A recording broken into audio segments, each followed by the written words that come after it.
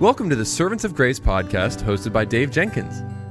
Our podcast exists to provide trustworthy expository messages through the Bible and faithful answers to your theology questions. Now, for today's episode, let's join our host, Dave Jenkins. Well, welcome back to the Servants of Grace podcast. My name is Dave, and I'm the host for this show.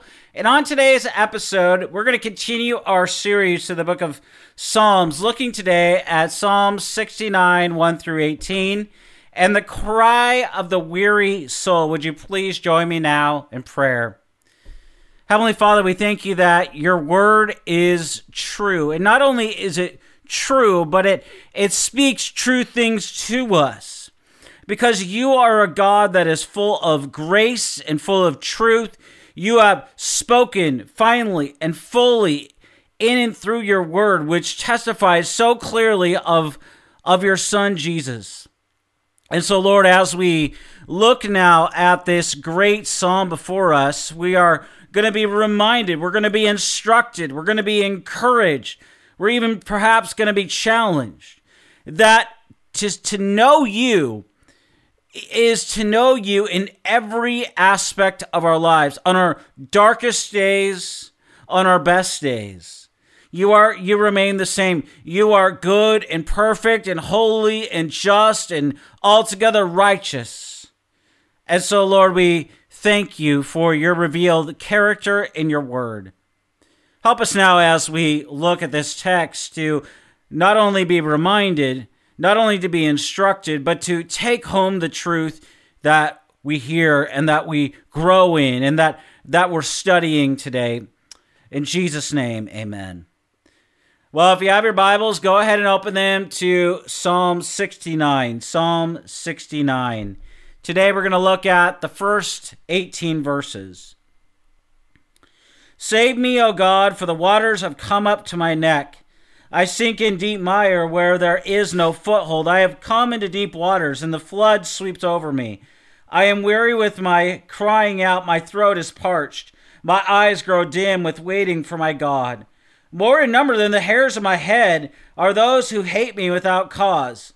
Mighty are those who would destroy me. What I did not steal must I now restore. O God, you know my folly. The wrongs I have done are not hidden from you. Let not those who hope in you be put to shame through me, O Lord God of hosts. Let not those who seek you be brought to dishonor through me, O God of Israel. For it is for your sake that I have borne reproach, that dishonor has covered my face. I have become a stranger to my brothers, an alien to my mother's sons. For zeal for your house has consumed me, and the reproaches of those who reproach you have fallen on me. When I have wept and humbled my soul with fasting, it became my reproach. When I made sackcloth my clothing, I became a byword to them. I am the talk of those who sit in the gate, and the drunkards make songs about me. But as for me, my prayer is to you, O Lord. At an acceptable time, O God, in the abundance of your steadfast love, answer me in your saving faithfulness. Deliver me from sinking in the mire. Let me be delivered from my enemies and from the deep waters. Let not the flood sweep over me, or the deep swallow me up, or the pit close its mouth over me. Answer me, O Lord, for your steadfast love is good. According to your abundant mercy, turn to me. Hide not your face from your servant, for I am in distress. Make haste to answer me. Draw near to my soul, redeem me, ransom me because of my enemies. This is the reading of God's holy, precious word. You know, scholars, they debate which psalms should be considered messianic. That is, those who are fulfilled in the person and the work of the Lord Jesus. Probably the best answer is given by Augustine and Martin Luther, who emphasize that all of the psalms are messianic. And there is, in fact, a strong case for this position in many of the Psalms of King David, since David was a pattern of his greater descendant, Jesus. As Paul taught in 2 Corinthians 1:20, all the promises of God find their yes in him. Then the wide-ranging prayers and the praise offered in the book of Psalms are all consummated in God's Son, Jesus Christ. Now, some scholars, they disagree with what I just explained, urging that only Psalms that are explicitly quoted in the New Testament as referring to Jesus should be considered messianic. Now, by this standard, Psalm 69 easily qualifies as a messianic psalm. 7 of its verses are quoted in the New Testament, making it the next most quoted psalm after Psalm 22 and Psalm 110. In fact, Psalm 69 relates to Christ, not merely in a general way, but in a specific reference to his atoning for sin.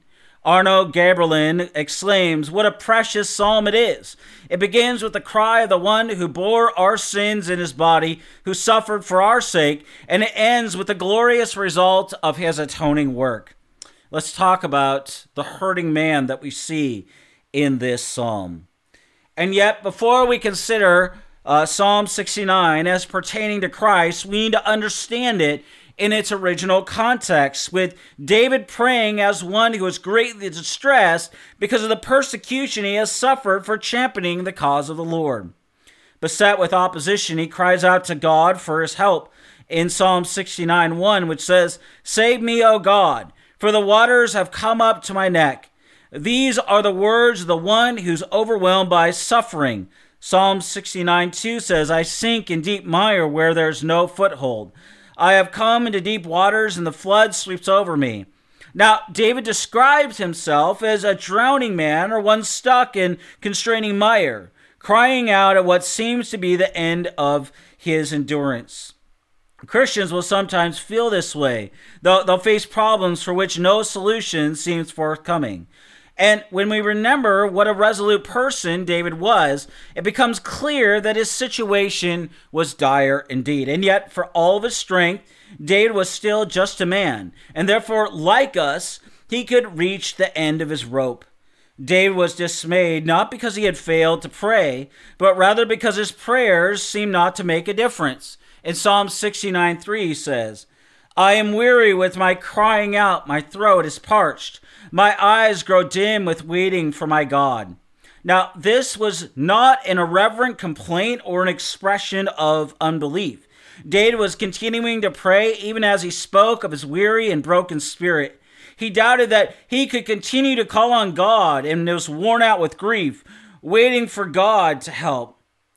In fact, this is a really important thing to talk about because many Christians, they feel like, you know what, God, do you care about me? Do you care about me in the midst of my suffering, in the midst of our trials, in the midst of waiting on you for the things that are happening in our life? Answers, questions, doubts. Where is the Lord? And yet what we see is even in the midst, what we'll see, I should say, is even in the midst of David's crying out to the Lord, we're going to see David trusting in the Lord. Now, the particular cause afflicting David was being surrounded by opponents who maliciously assailed him without a legitimate charge. He says, "More in number than the hairs of my head," he cries, "are those who hate me without cause. Mighty are those who would destroy me, those who attack me with lies," in verse 4.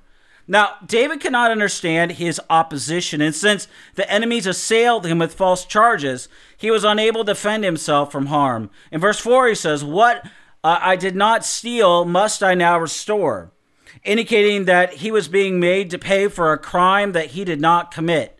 And throughout history, it has pained Christians to be hated and accused without a just reason. Tradition states that the first Roman persecution arose because the mad Emperor Nero blamed Christians for his own crime of burning down the city.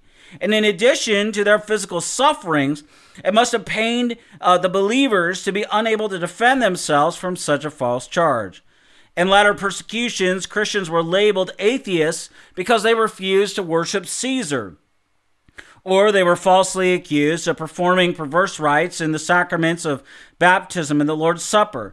And today Christians face the prospect of being demonized for bigotry or even prosecuted for hate crimes merely for insisting on the Bible's moral and teaching on gender and sexuality. And it's bad enough to be despised, but it especially hurts to be misrepresented and falsely accused. Have you ever been isolated for your faith, perhaps in your family or your workplace, and treated unfairly? Have you further asked God to help you, only to find that the persecution never stopped? Well, if so, David's cry in Psalm 69 may be a help in bringing your grief before the Lord. In fact, in considering how David's cries apply to Jesus, we need only to consult John 15:25, where Jesus quotes Psalm 69:4. Concerning those who were about to take his life, Jesus lamented that he had done only good to them, but added, "But the word that is written in their law must be fulfilled. They hated me without cause." Psalm 69 refutes the thought that because of his deity, Jesus' emotions somehow were not touched by the false charges and the hatred inflicted on him. Hebrews 5:7-9 provides the best commentary on what Jesus actually experienced when it says, "In the days of his flesh, Jesus offered up prayers and supplication with loud cries and tears to him who was able to save him from death. And he heard because of his reverence. And although he was a son, he learned obedience through what he suffered. And being made perfect, he became the source of eternal salvation to all those who obey him." Now, these verses teach us that Jesus had to undergo this kind of suffering in order to fit himself for the role of being our Savior. He was not exempt from feeling overwhelmed or from the bitter weariness or the suffering set down by David's pen so long ago. Jesus' perfect obedience to the Father was not offered up in the sense of ease of an armchair or in the context of an idyllic life. To the contrary, Jesus experienced all the bitterness of injustice and the malice that our world had to offer. He learned obedience in such a world so as to deliver us from it, because he's perfect, he's sinless. That's why he can be our substitute. And the application of David's anguish cry was given by Jesus on the night of his arrest. Instead of being astonished when the world unfairly despises us, Christians should realize that our suffering is part and parcel of being united to Jesus in faith. Jesus himself says this in John 15:18-19, when he says, "If the world hates you, know that it has hated me before it hated you. If you were of the world would love you as its own. But because you are not of the world, but I chose you out of the world, therefore the world hates you." John Calvin applies a lesson from his own experience when he says, "Let us therefore learn from this example to prepare ourselves not merely to bear patiently all the losses and troubles, even death itself, but also shame and reproach, if at any time we're loaded with unfound accusation. Christ himself, the fountain of all righteousness and holiness, was not exempted from foul calumny. Then why should we be dismayed when we meet with a similar trial?" What he's saying there, and what David is saying, is the Lord is with us. He's always with us. And so whatever trial, whatever difficulty, whatever challenge you're facing today, the Lord sees, the Lord knows. He understands. He is a sympathetic high priest, Hebrews 2 and Hebrews 4 tells us. And this is why we can approach him, not because we have deserved it or because of our own merit, but solely on the basis of the righteousness of Christ alone. And now what we'll see in the rest of, in quite a bit of the rest of this psalm, is David giving a sanctified lament. And that's because David's hurting cry leads to a sanctifying lament that exposes or unveils his true motives. Since he has already stated that he was hated without cause, it may seem surprising that he proceeds to confess his sin to the Lord in verse 5 of this psalm, when he says, "O God, you know my folly. The wrongs I have done are not hidden from you." And here's the proof that David was not self-righteous in his anger.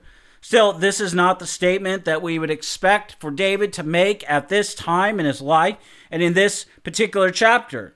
When most of us are wrongly accused, we tend to go on and on about our innocence. And yet, David shows us the true godly attitude here. He has tried to live an upright life. He's grieved by false accusations. He knows that he is really guilty before God.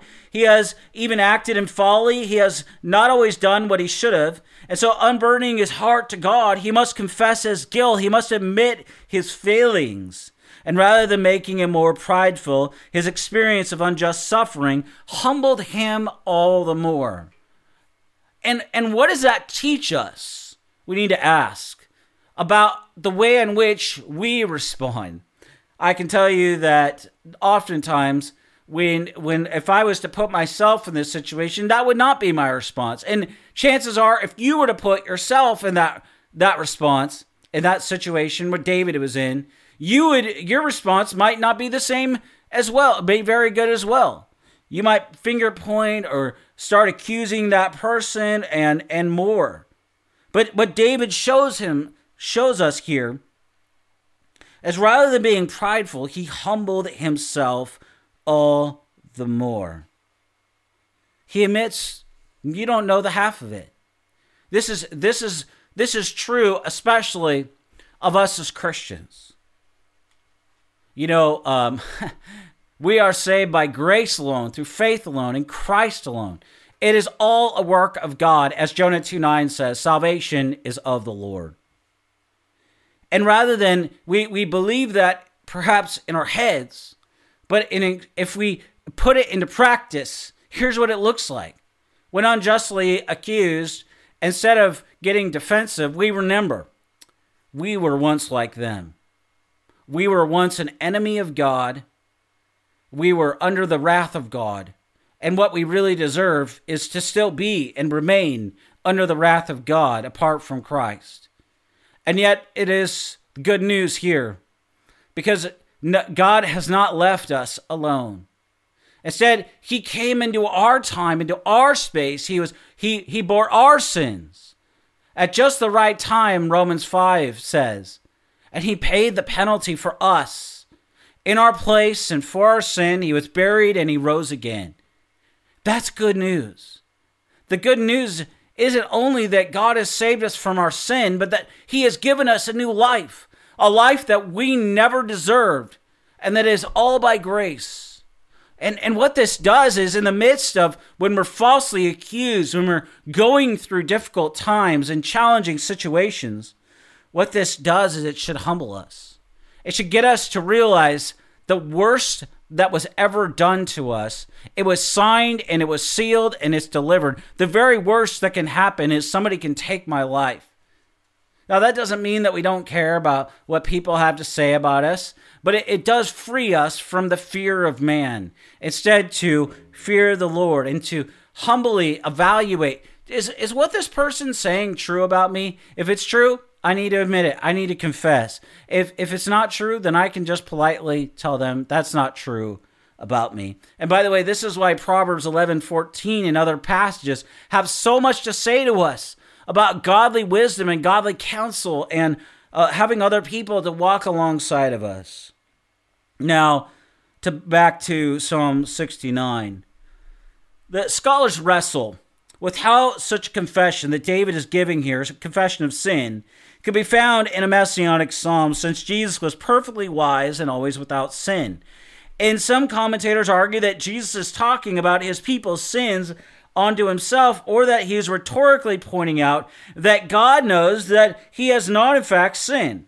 It is better, however, simply to realize that there are things about David that cannot apply to Christ, and that this verse simply expresses David's own personal contrition.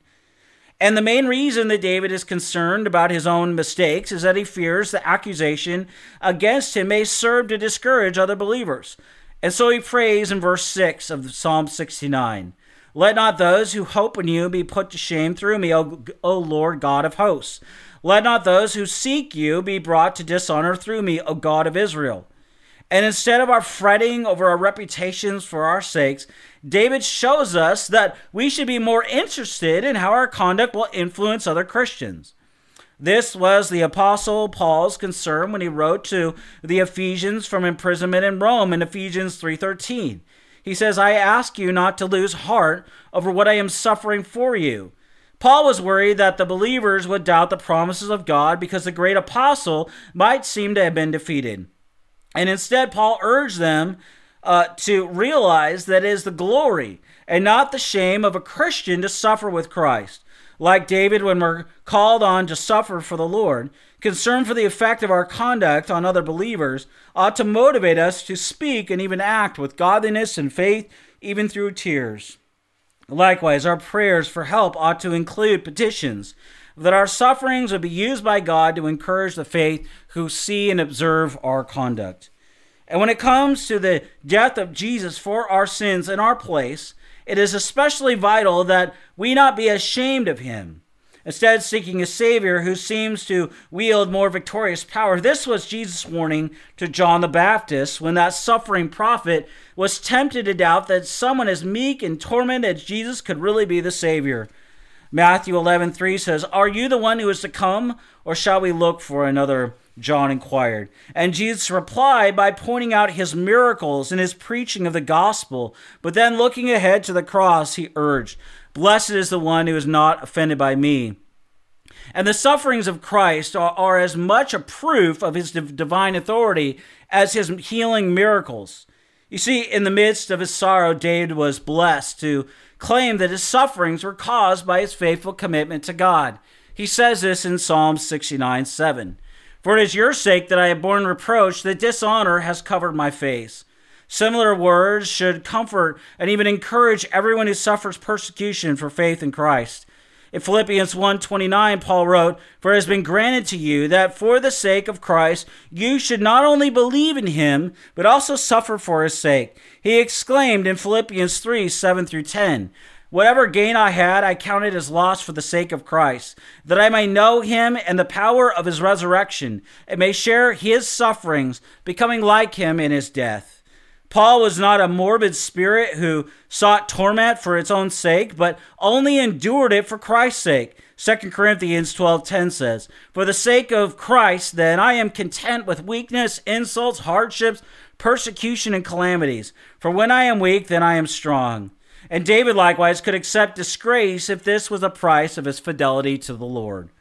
David's spirit was nearly broken by rejection and criticism from fellow believers. Psalm 69:8 says, "I have become a stranger to my brothers, an alien to my mother's sons." We should do our very best to make sure that this does not happen to fellow believers who are suffering public disgrace today for faithfulness to God and his word. And it will often be the case that those most courageously standing on the truth of God will bear the worst public scandal. Today, these include those who refuse to be silent about the legalized murder of unborn children, who do not bow to official pressure to normalize adultery and homosexuality or even transgenderism, or have the fortitude to stand before the mantra of evolutionary theory and proclaim God as the creator of the heavens and the earth in 6 days. It's hard enough for those of us who remain publicly faithful to Christ in these and similar matters to be mocked and abused by the world, but the scornful betrayal of their fellow believers is a grief almost too grievous to bear. And even when we have differences with one another, whenever fellow believers are resolutely standing on the word of God before the world, our policy should always be to rally to their aid in every possible way, in prayer, despite their inevitable failings and mistakes, and never curry the world's favor at their expense. Now, let's talk about the next point in our time together, and that is a bitter indictment that we're going to see in Psalm 69:9, where we encounter another statement that is directly applied to Jesus in the New Testament. Early in his ministry, Jesus responded in outrage to the shopkeepers who had taken over the temple courts, physically driving them out from God's house of prayer. And instead of praising Jesus for this obviously righteous action, the religious leaders criticized him, and they even began to plot against him. Reflecting on this incident later, the apostles saw this situation as fulfilling Psalm 69:9, which says his disciples remembered it was written, "Zeal for your house will consume me," in John 2:17. And since Jesus was motivated by a concern for God, the reproach he received indicated his enemies as opponents of God. And David imbibes this same spirit in Psalm 69:9 when he says, "For zeal your house has consumed me, and the reproaches of those who reproach you have fallen on me." And now David's statement concerning his zeal for God's house may indicate that his detractors were opposed to his zealous labors to prepare for the construction of the Lord's temple, which David knew would take place during the reign of his son Solomon. 1 Chronicles 22, 2-5 records these enormous labors and expenditures. And it's easy to see how some might resent the sacrifices that David plans to David's plans required to make them. And now David's further statement in verses 10 through 11 of this psalm indicates that it was not merely the construction of the temple, but the religion enshrined there that so annoyed his assailants. When he says, "When I wept and humbled my soul with fasting, it became my reproach. When I made sackcloth my clothing, I became a byword to them." You see, the salvation taught in the Bible and ritualized at the temple is not one of self-boasting, but of self-humiliation before the glory of God's holiness, along with a penitent appeal for mercy through the sacrificial blood of Christ alone. And instead of praising God for offering us forgiveness, unbelievers gnash their teeth at the obligation to confess their sins. Instead of rejoicing in the light of Christ, they hate him for showing how dim are their own lamps and for revealing their treasured self-righteousness for the dirty rag that it is. This wicked attitude was precisely the indictment that Jesus laid at the feet of the world that crucified him 2,000 years ago and rejects us today. In John 3:19, Jesus says, "This is a judgment that light is come into the world, and people love the darkness rather than the light because their works were evil." And in light of the world's spiritual rebellion against God, David reminded believers in Psalm 69:12 of the universal public scorn we can expect when he says, "I am the talk of those who sit in the gate, and the drunkards make songs about me."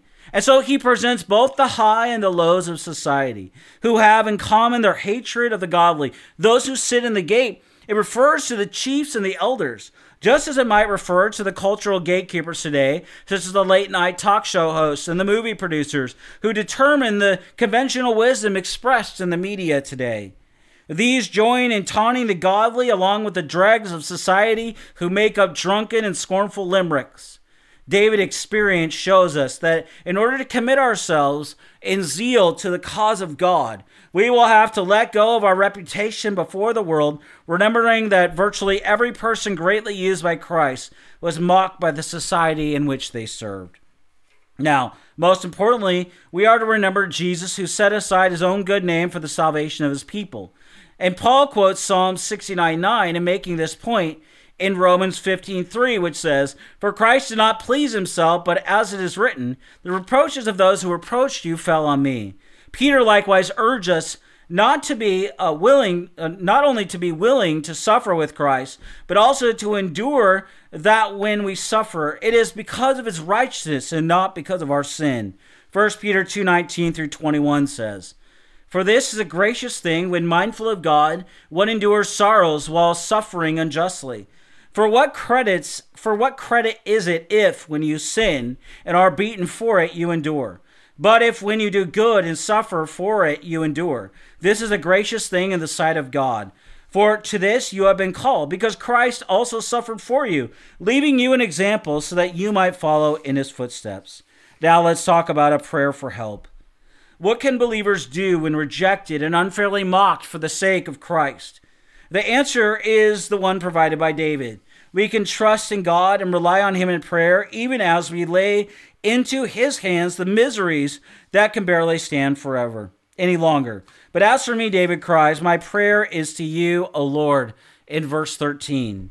And once again, opening his heart with grief over his afflictions, unable to stop his mind from racing ahead to the disaster he anticipates, David asks God in verses 14 through 15, "Deliver me from sinking in the mire. Let me be delivered from my enemies and from the deep waters. Let not the flood sweep over me, or the deep swallow me up, or the pit close its mouth over me."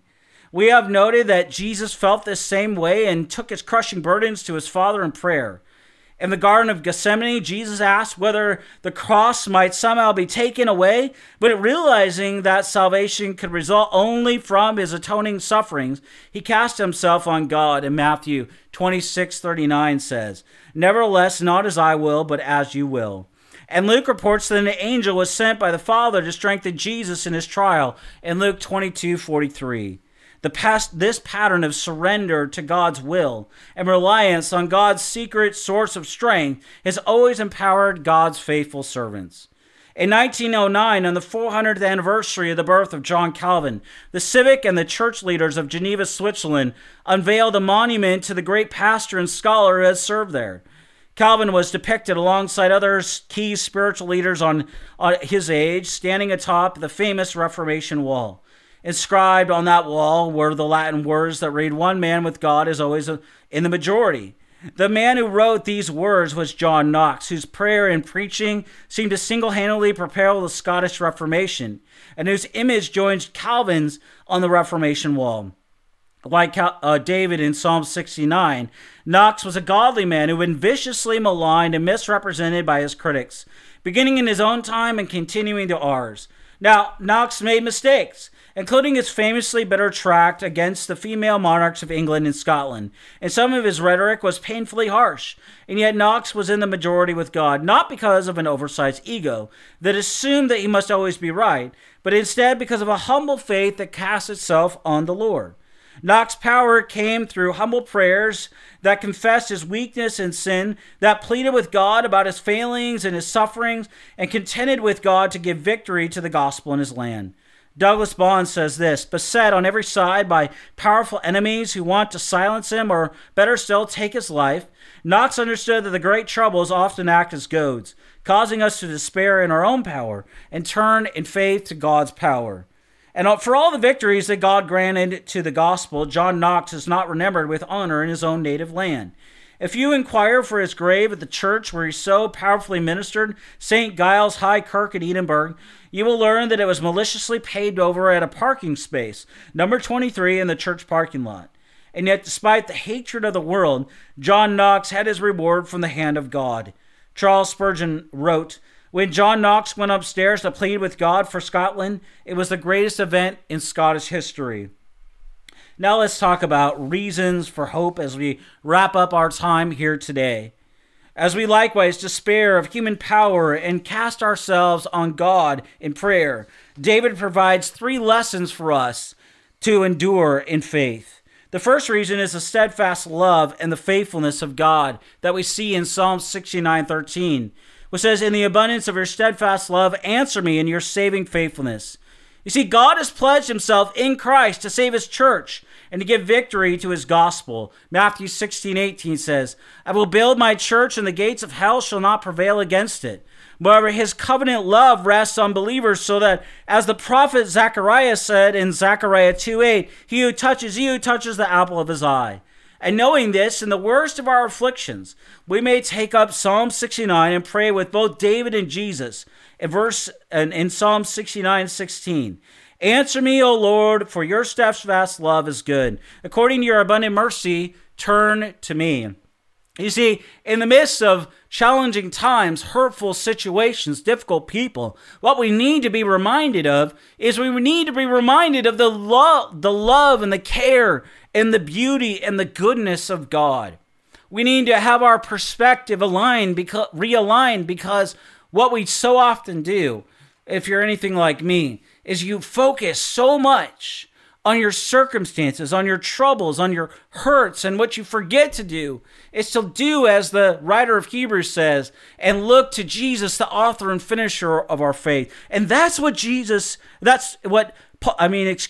what David is doing in verse 16 of Psalm 69. He's saying, "Answer me, O Lord, for your steadfast love is good. According to your abundant mercy, turn to me." See, the steadfast love of God is good because God is good. And God's character is good because Titus 1:2 says that God will never lie. God will always act in accordance with his revealed word in the word of God, which points us to the person and the work of Jesus. And the second lesson that this psalm teaches us is despairing Christians may endure while relying on the perfect timing of our all-wise God. Verse 13 of Psalm 69 says, "At an acceptable time, O God," as David prays for deliverance. We might be certain that the end of our rope has come, sure that we cannot even manage to continue in prayer. But God knows the true end of our strength and will intervene in our struggles at the ideal time for our ultimate good. You see, waiting on the Lord is hard, isn't it? It's hard because it reminds us that we are finite creatures and God is infinite. He's unchanging. He's immutable. His love and his mercy endures forever. His power will sustain us. After all, it's that very power that upholds and sustains the world in which we live. Our third and our greatest hope and prayer is the finished work of Christ as Savior and Redeemer. Having exhausted the penalty of our sins on the cross, Jesus cried out in John 19:30, "It is finished." This was the final ground on which David prayed in verses 17 through 18. "Hide not your face from your servant, for I am in distress. Make haste to answer me. Draw near to my soul. Redeem me. Ransom me because of my enemies." That's because Jesus knew the enemies that would destroy us: sin, Satan, the world's hatred, and even death itself. And he redeemed us from them all by his blood, thus securing every blessing of the Father for his people. None of us can truly claim that we suffer completely without cause, or ruefully ask, "What I did not steal, must I now restore?" in Psalm 69:4. But Jesus truly did suffer without cause, except the greatest cause of our salvation that strengthened his heart. Jesus alone suffered to restore a breach with God that he had nothing to create, but rather died to reconcile sinners who had alienated themselves from their Maker. And we can therefore know that God hears our prayers because the Savior who reigns on the throne above is the Christ who suffered for our sins.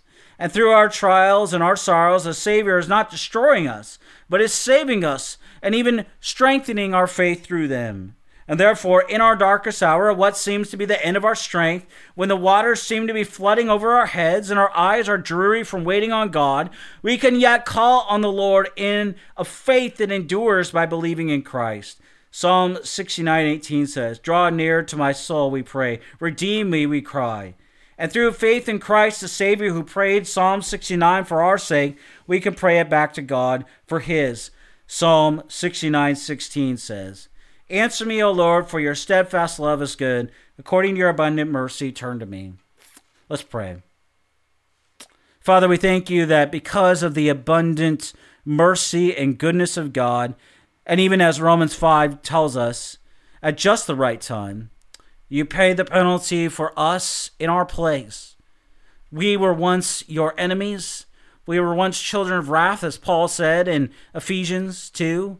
And yet, at the right time, you paid the penalty for us. And it's only by grace alone, through faith alone, that we are saved. And we are saved not because we are good, but because you are altogether good. You are altogether righteous. You are altogether perfect and glorious and majestic in splendor and power and might and majesty. And so we thank you, Lord. Even as we look at this psalm, we have been reminded, if we do indeed belong to you, we are held by you in your capable, sovereign, powerful hands, and we are loved by you because of the perfect, spotless righteousness of Christ alone. And so, Lord, I do pray, Lord, for those who are outside of the saving grace of Christ.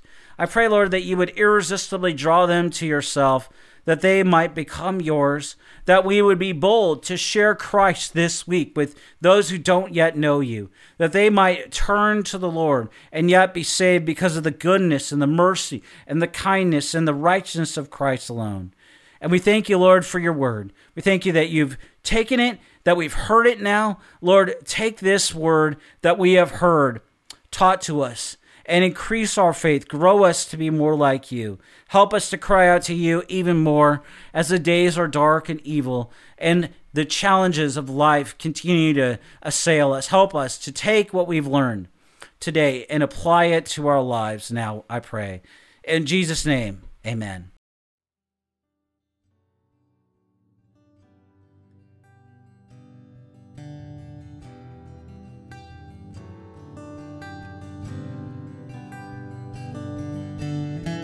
Thank you for listening to the Servants of Grace podcast today. If you enjoyed the show, please subscribe, leave a rating on the app, and share our episode with your friends and family. If you'd like to, you can follow us on Instagram at Servants of Grace, on Twitter at Servants of Grace, or by searching Servants of Grace on Facebook. You can also find this podcast on the front page of our website at servantsofgrace.org.